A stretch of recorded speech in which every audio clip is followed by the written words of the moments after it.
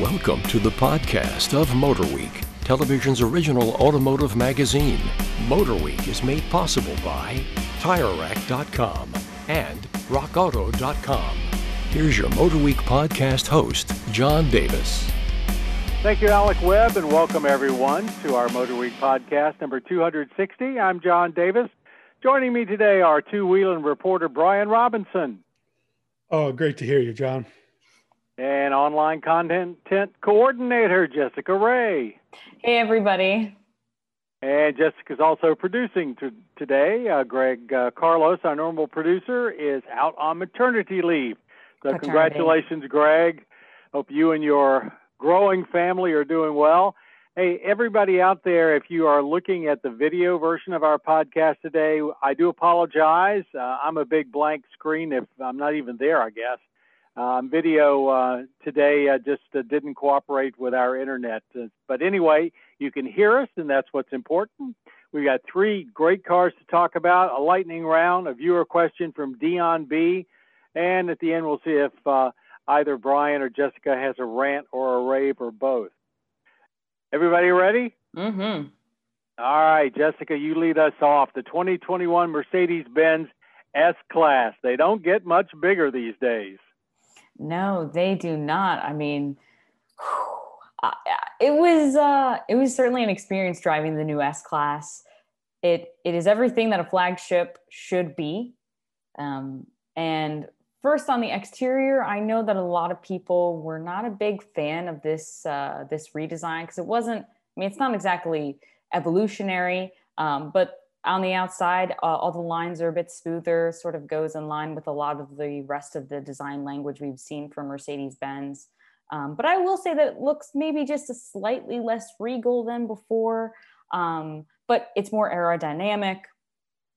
And the big evolution, of course, is the interior. It's the inside.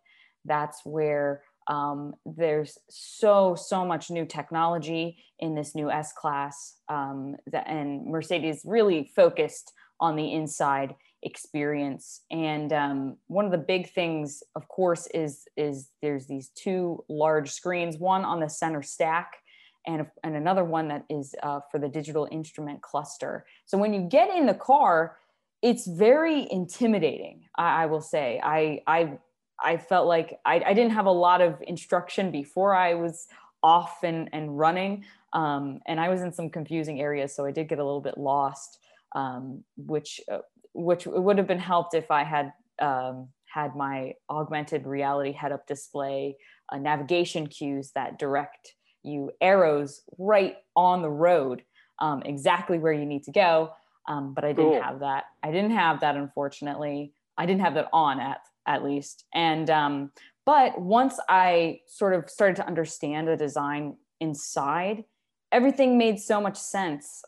You can control both the large screen on the center stack and the digital instrument cluster with your thumbs. When you're holding the steering wheel, you can control with a swipe of your thumb to change the radio, change any setting on it. It's really, really intuitive. So I thought that was really interesting. Another really awesome thing, of course, is that the MBUX, which is the Mercedes-Benz user experience, that has been upgraded. It's the new generation. It's 50 times faster than the previous generation, something like that. And anybody within all four seating positions can call to it. So you just say, "Hey, Mercedes," like you're talking to your phone, and it can respond to a ton of different questions, not just saying, "Hey, turn down the AC" or something, but it can respond to like indirect questions too. I tried to test it a little too much, but yeah, no, that was really interesting.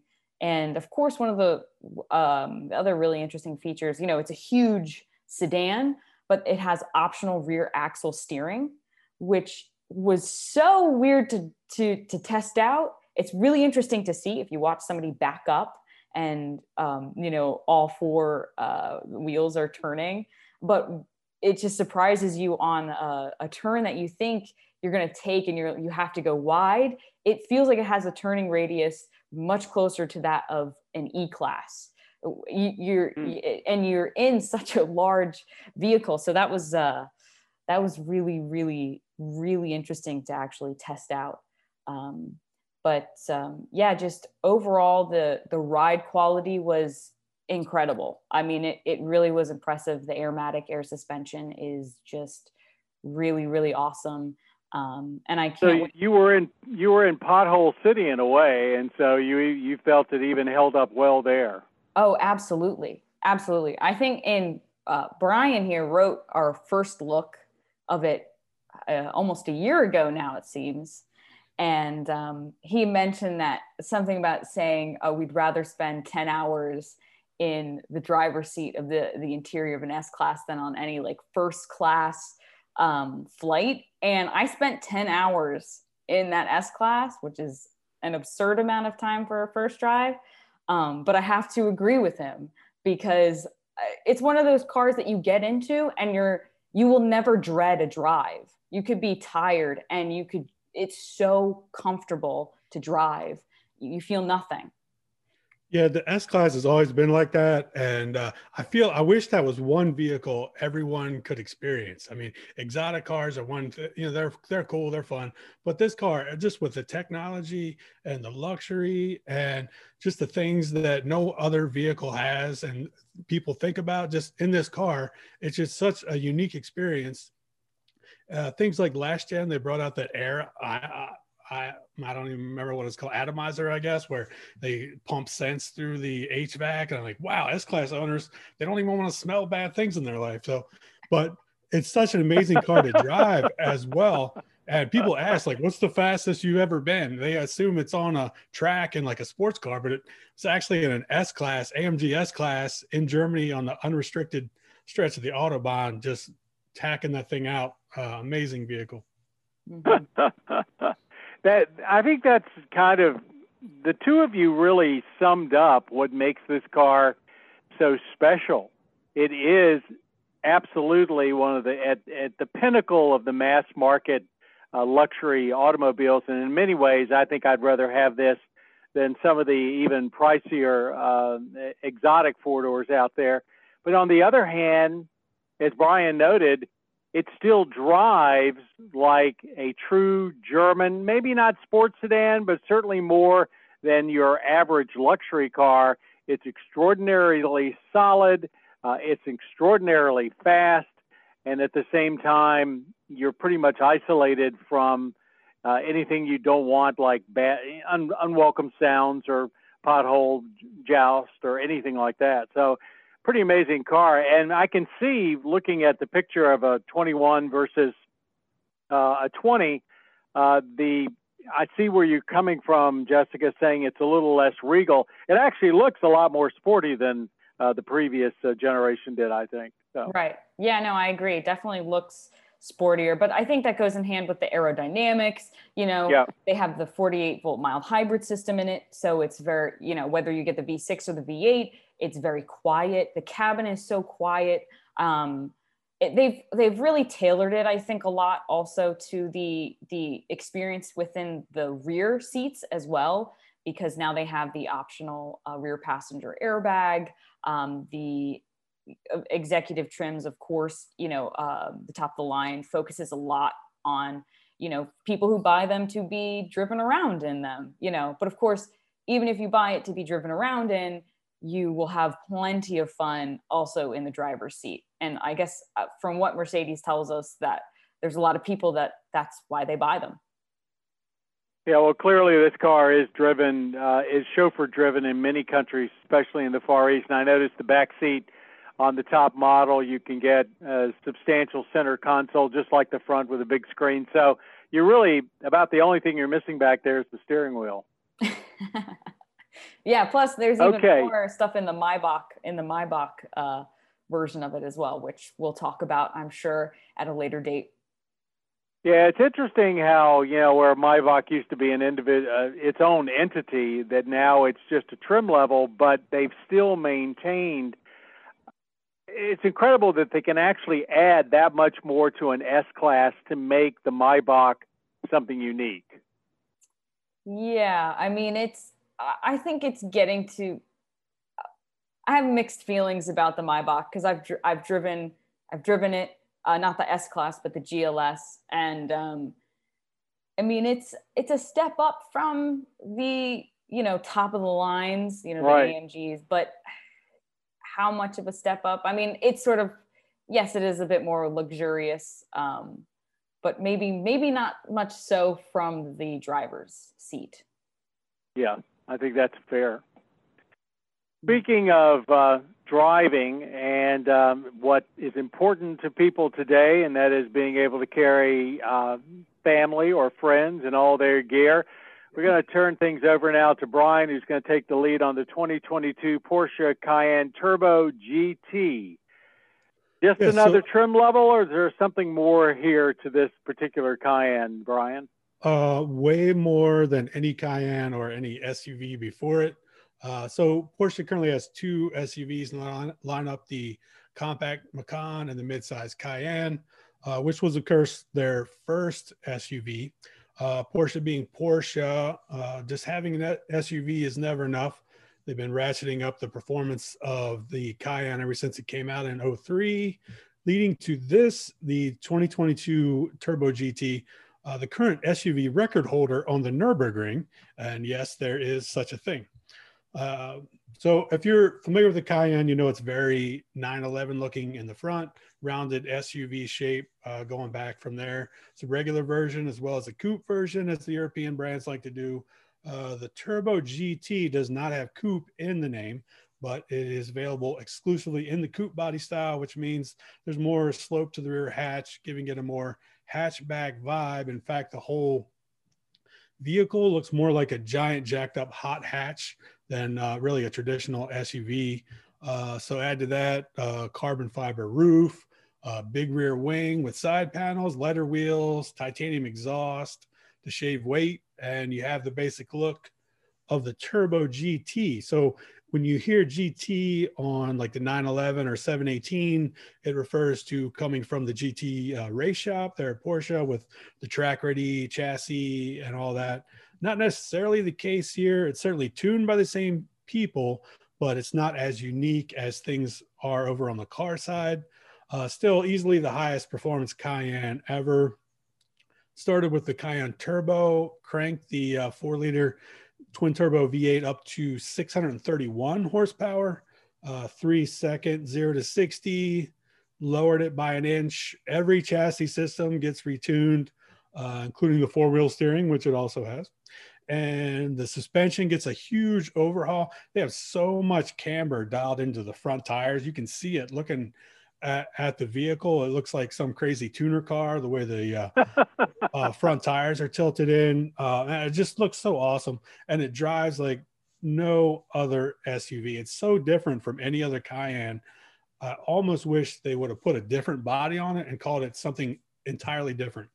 But driving, I have to agree with you there, because you're talking about $180,000, almost, not quite, but almost 3 times the base Cayenne, and you're thinking it looks different, but it doesn't look that different. But I guess the proof is in the pudding. It drives like no other Cayenne, right?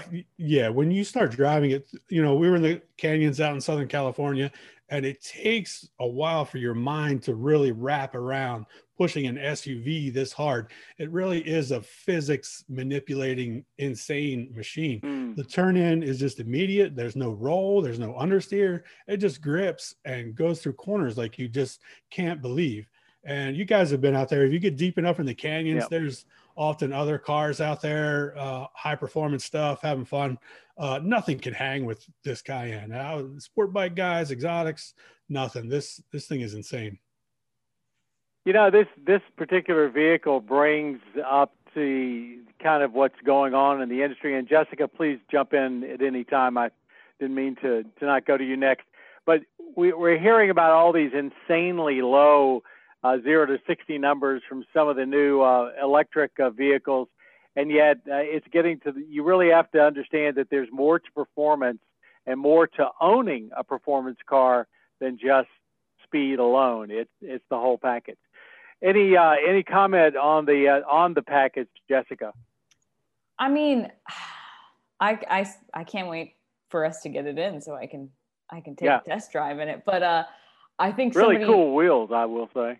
I think somebody mentioned that Porsche was very clear that it is the fastest Cayenne. It's not the most powerful Cayenne, which I believe that goes to the e-hybrid, if I'm not mistaken. Correct. Brian. Yeah, e-hybrid's like 670. Right. So, it's not the most powerful, but with the e-hybrid, of course, you have the battery pack, it's heavier. So they're just tuning that engine. And I don't know. Like I said, I'm just really excited to drive it, just to see what it's all about. Any final comment, Brian? The only downside is you mentioned the $190,000 price tag, but they're not limited in any way. They'll make as many as people want. I'll take 2. Yeah, on my salary. I don't think so. Let's actually come back down to earth. Not all the way back. We're still talking about something more expensive than most people will generally buy in their lifetime for their garage, but we're getting there. The Cadillac CT5, midsize luxury sedan. I frankly was quite enamored with it, both its very polished looks inside and out. But Brian, I think you again have probably had more experience with not only the CT5 but its predecessors. So why don't you chime in here? What do you think about Cadillac's latest midsize attempt luxury sports sedan? Yeah, I'm maybe not as enamored with it as you were. As you mentioned, the CT5 did replace the CTS, and I think it's almost a step backward. The 2-liter turbo, which we had in our car, puts out less power.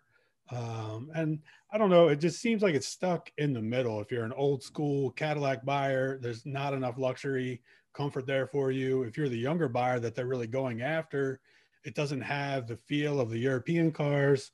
It is super tech heavy. All the tech works good. It's got the Super Cruise, and if you're into the non-driving driving, and it actually handles pretty decent. They got rid of the Q touch panel nonsense. Horrible. Yeah, but it's a lot of car for the money compared to the segment. But I think that's really the best thing it has going for it. I agree with you that it's a lot of compromise, but if I had to live with it every day, and I've been a fan of what Cadillac's been doing, I felt like it was a more livable package, and it is a bargain. But I will say, in agreement with you, I'm not sure that's exactly what they were after here. Yeah, I'm not really sure what they're doing as a brand, because they don't seem to be pushing SUVs like everyone else. They still have some sedans, but I'm not sure what they're doing. I know what they're doing. They're putting all their attention on the Lyriq and the upcoming electric vehicles, which is unfortunate, I think. Probably ultimately a good call, though. Yeah. Any comments, Jessica? I mean, I think, I think I agree with Brian. Like, it's hard to pinpoint where exactly the brand is going, but I hope it sticks around. I think just because Cadillac recently, specifically a lot with their sedans, there's just no,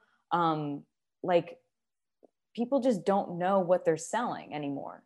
Like, people could not name a Cadillac sedan like they could 20, 25 years ago. Yeah. They don't know. You do see their SUVs on the road. Those seem to be pretty popular. But like I said, I mean, it's really once in a blue moon that I see a modern Cadillac sedan on the road.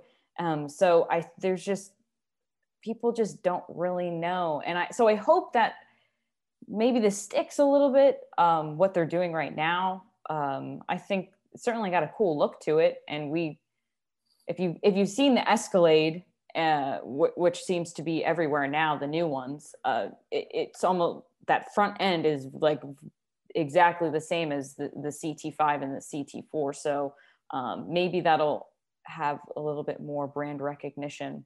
for the sedans. I am happy that they have maintained at least, some sedans in their lineup, and they haven't ditched them all like certainly seems to be the trend. But I have to wonder that if the CT5 and the 4 are not successes, if these will also see an end to Cadillac 4-doors, and they'll go the SUV route like everybody else, which I think is unfortunate and kind of doesn't prepare you for what happens if the market switches.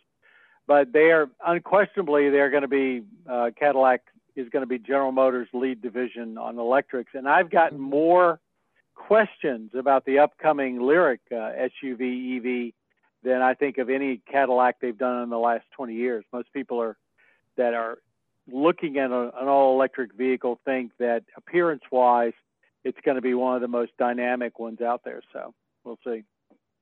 They certainly seem to be putting their emphasis in that direction. Definitely. To our lightning round. Speaking of EVs, Elon Musk has been in the headline. It seems like he's in the headline every week, but he did recently confirm that Tesla will be opening their supercharger network to other EV brands later this year.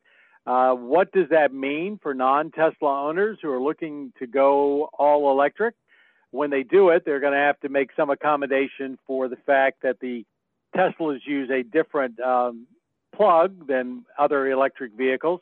But what do you two think this is good? Do you think it's going to have a big impact on the charging infrastructure, or just more money for Tesla when they could certainly need it? I mean, I think it's definitely a good thing. I don't think it's necessarily such a good thing for Tesla owners, but I think it's a good thing for EV owners in general. Mostly because automakers now, I mean, the supercharger network has to be arguably the most valuable part of Tesla. I mean, that's huge. They've got 25,000 chargers worldwide, and about half of them in North America. That's a big number. It's huge. I mean, and, we've talked multiple times before about how, hit or miss a lot of the charging stations can be that, Electrify America or the ones in Walmart parking lots.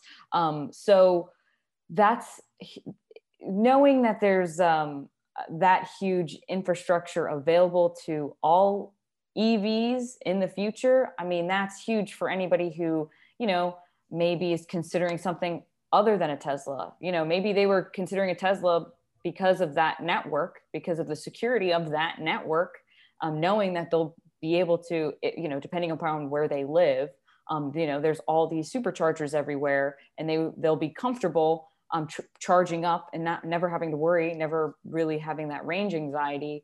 And now being open to other EVs as, more automakers, are releasing new EVs with longer ranges and more technology for consumers. I think it's a good thing overall. Yeah, there'll certainly be more options for charging, but other than that, to me, it's not really that big a deal. We'll see how it goes. The first time somebody rolls into the parking lot in their Model S and there's 2 Prius plugins hogging up the Tesla superchargers, we'll see how that goes. I don't think it'll go well. Yeah, that's why I mentioned not so good for Tesla owners who love that exclusivity.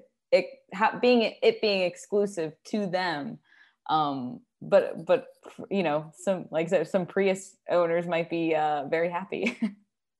Tesla just released their results for the last quarter, and they had record sales, and they made, I think, more money than they've ever made before. But it's interesting that they're making their money on credits that they get for not using petroleum to power their cars that they can sell to other automakers who need those credits.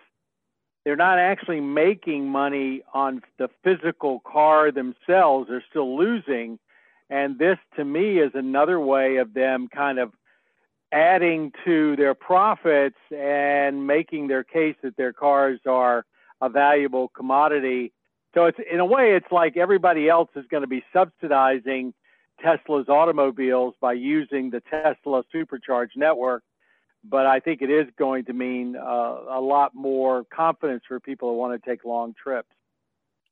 So who knows? I mean, maybe this could spawn something similar, where, you know, more competition, depending upon how this goes. If it goes well, or if, you know, prices are skyrocket, and because you're gonna have to pay for it. It's not gonna be free, like it is for most of those who own Teslas. So yeah, we'll see how it works out. Okay, we have a viewer question I mentioned at the top of the show from Dion B. What do you do with your long-term vehicles after you are done with them? Well, pretty much they go back to their makers. I don't know if anybody else has got another comment, but when we finish with a long-term vehicle, we have, generally speaking, between, depending on how long it's been with us, whether it's 3 months or a year.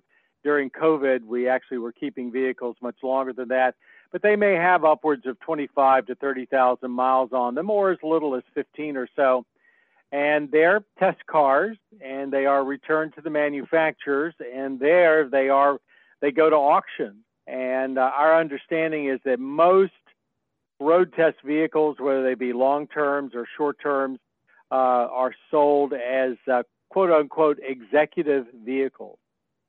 So company-owned vehicles that have a lot of miles. And I can guarantee, though, that when a long-term vehicle goes back, it's been well maintained, and that speaks to us and other automotive media that have them. Any comments from anyone else? There have been a few that have been purchased. Few. Some manufacturers have let us buy them over the years, but not many. That's not really typical. But yeah, other than that, they come pick it up, and who knows what happens from there. It's always kind of a sad day when you see the folks come to pick it up, or they send a tractor trailer to pick it up, and it goes off. It's like goes over off into the sunset, and you never hear from them again or see or anything. You know, maybe one day we should get the VIN numbers for some of these long terms and see where they ended up. Might be an interesting exercise. Yeah, maybe.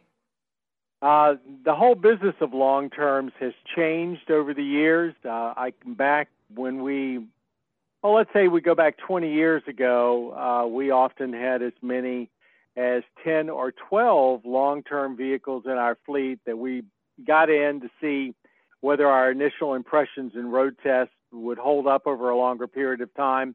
Many manufacturers have stopped doing long terms. As a matter of fact, I think most have. And now it's, it maybe 3, 4, 5, even 6 at tops. And most of the time, I think it's only about 3 or 4. So it is kind of a dying test mode, but it is a way of finding out after you've spent, 3 months, 4 months, a year, whether or not what you thought during that initial week or 2 weeks of the vehicle is really true, and it gives us a way of letting the potential buyers know what to expect long term. But unfortunately, it's an expensive process for the manufacturers, so that's why it's going away. But thanks, Dion B, and we hope that answered your question. Any rant and raves from anyone this week?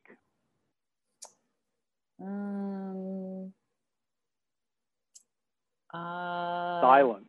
Oh, I have a rave. All right.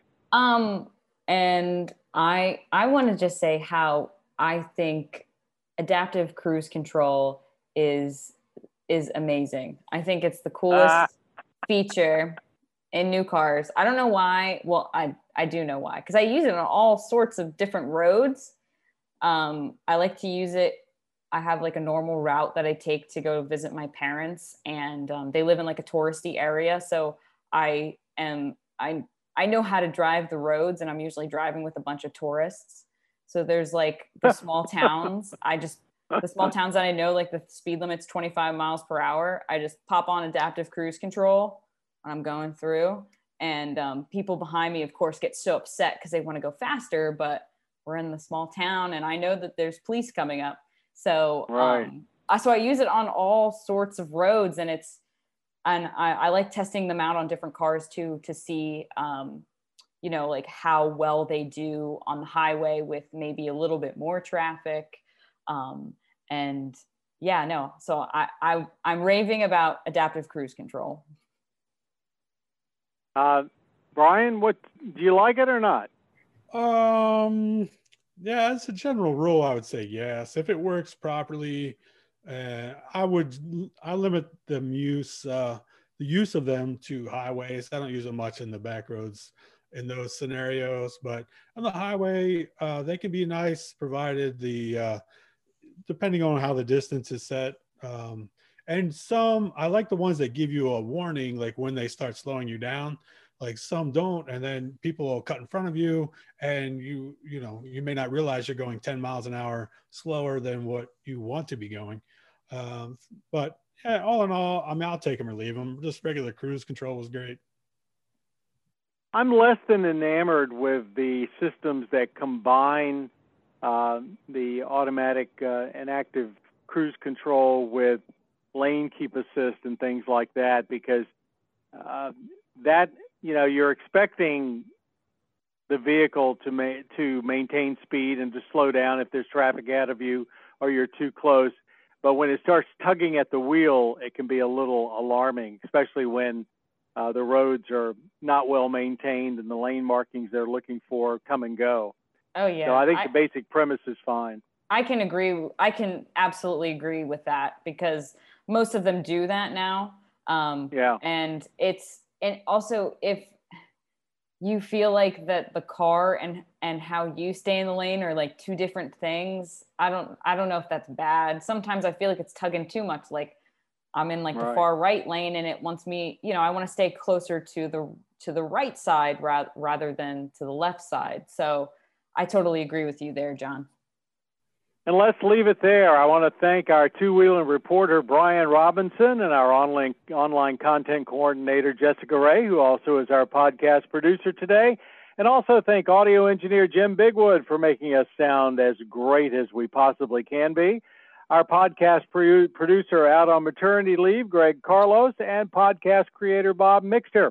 And everybody out there, if you'd like to know more about Motor Week, if you're just catching our podcast, go to our website, motorweek.org, and at the upper corner, you can pull down about the show and put in your zip code and find out what public television station is showing us in the time and day. Don't forget also to check us out over on our cable partner at Motor Trend, and frankly, our YouTube channel, youtube.com/MotorWeek, where millions of you see all of the latest segments that we have produced each and every week. And to everyone out there, thanks once again for being a part of Motor Week. You've been listening to the podcast of Motor Week, television's original automotive magazine. Motor Week is made possible by TireRack.com and RockAuto.com. For additional information on podcasts, videos, and showtimes, visit our website at motorweek.org. And watch Motor Week, television's longest-running automotive magazine series, each week on your local PBS station.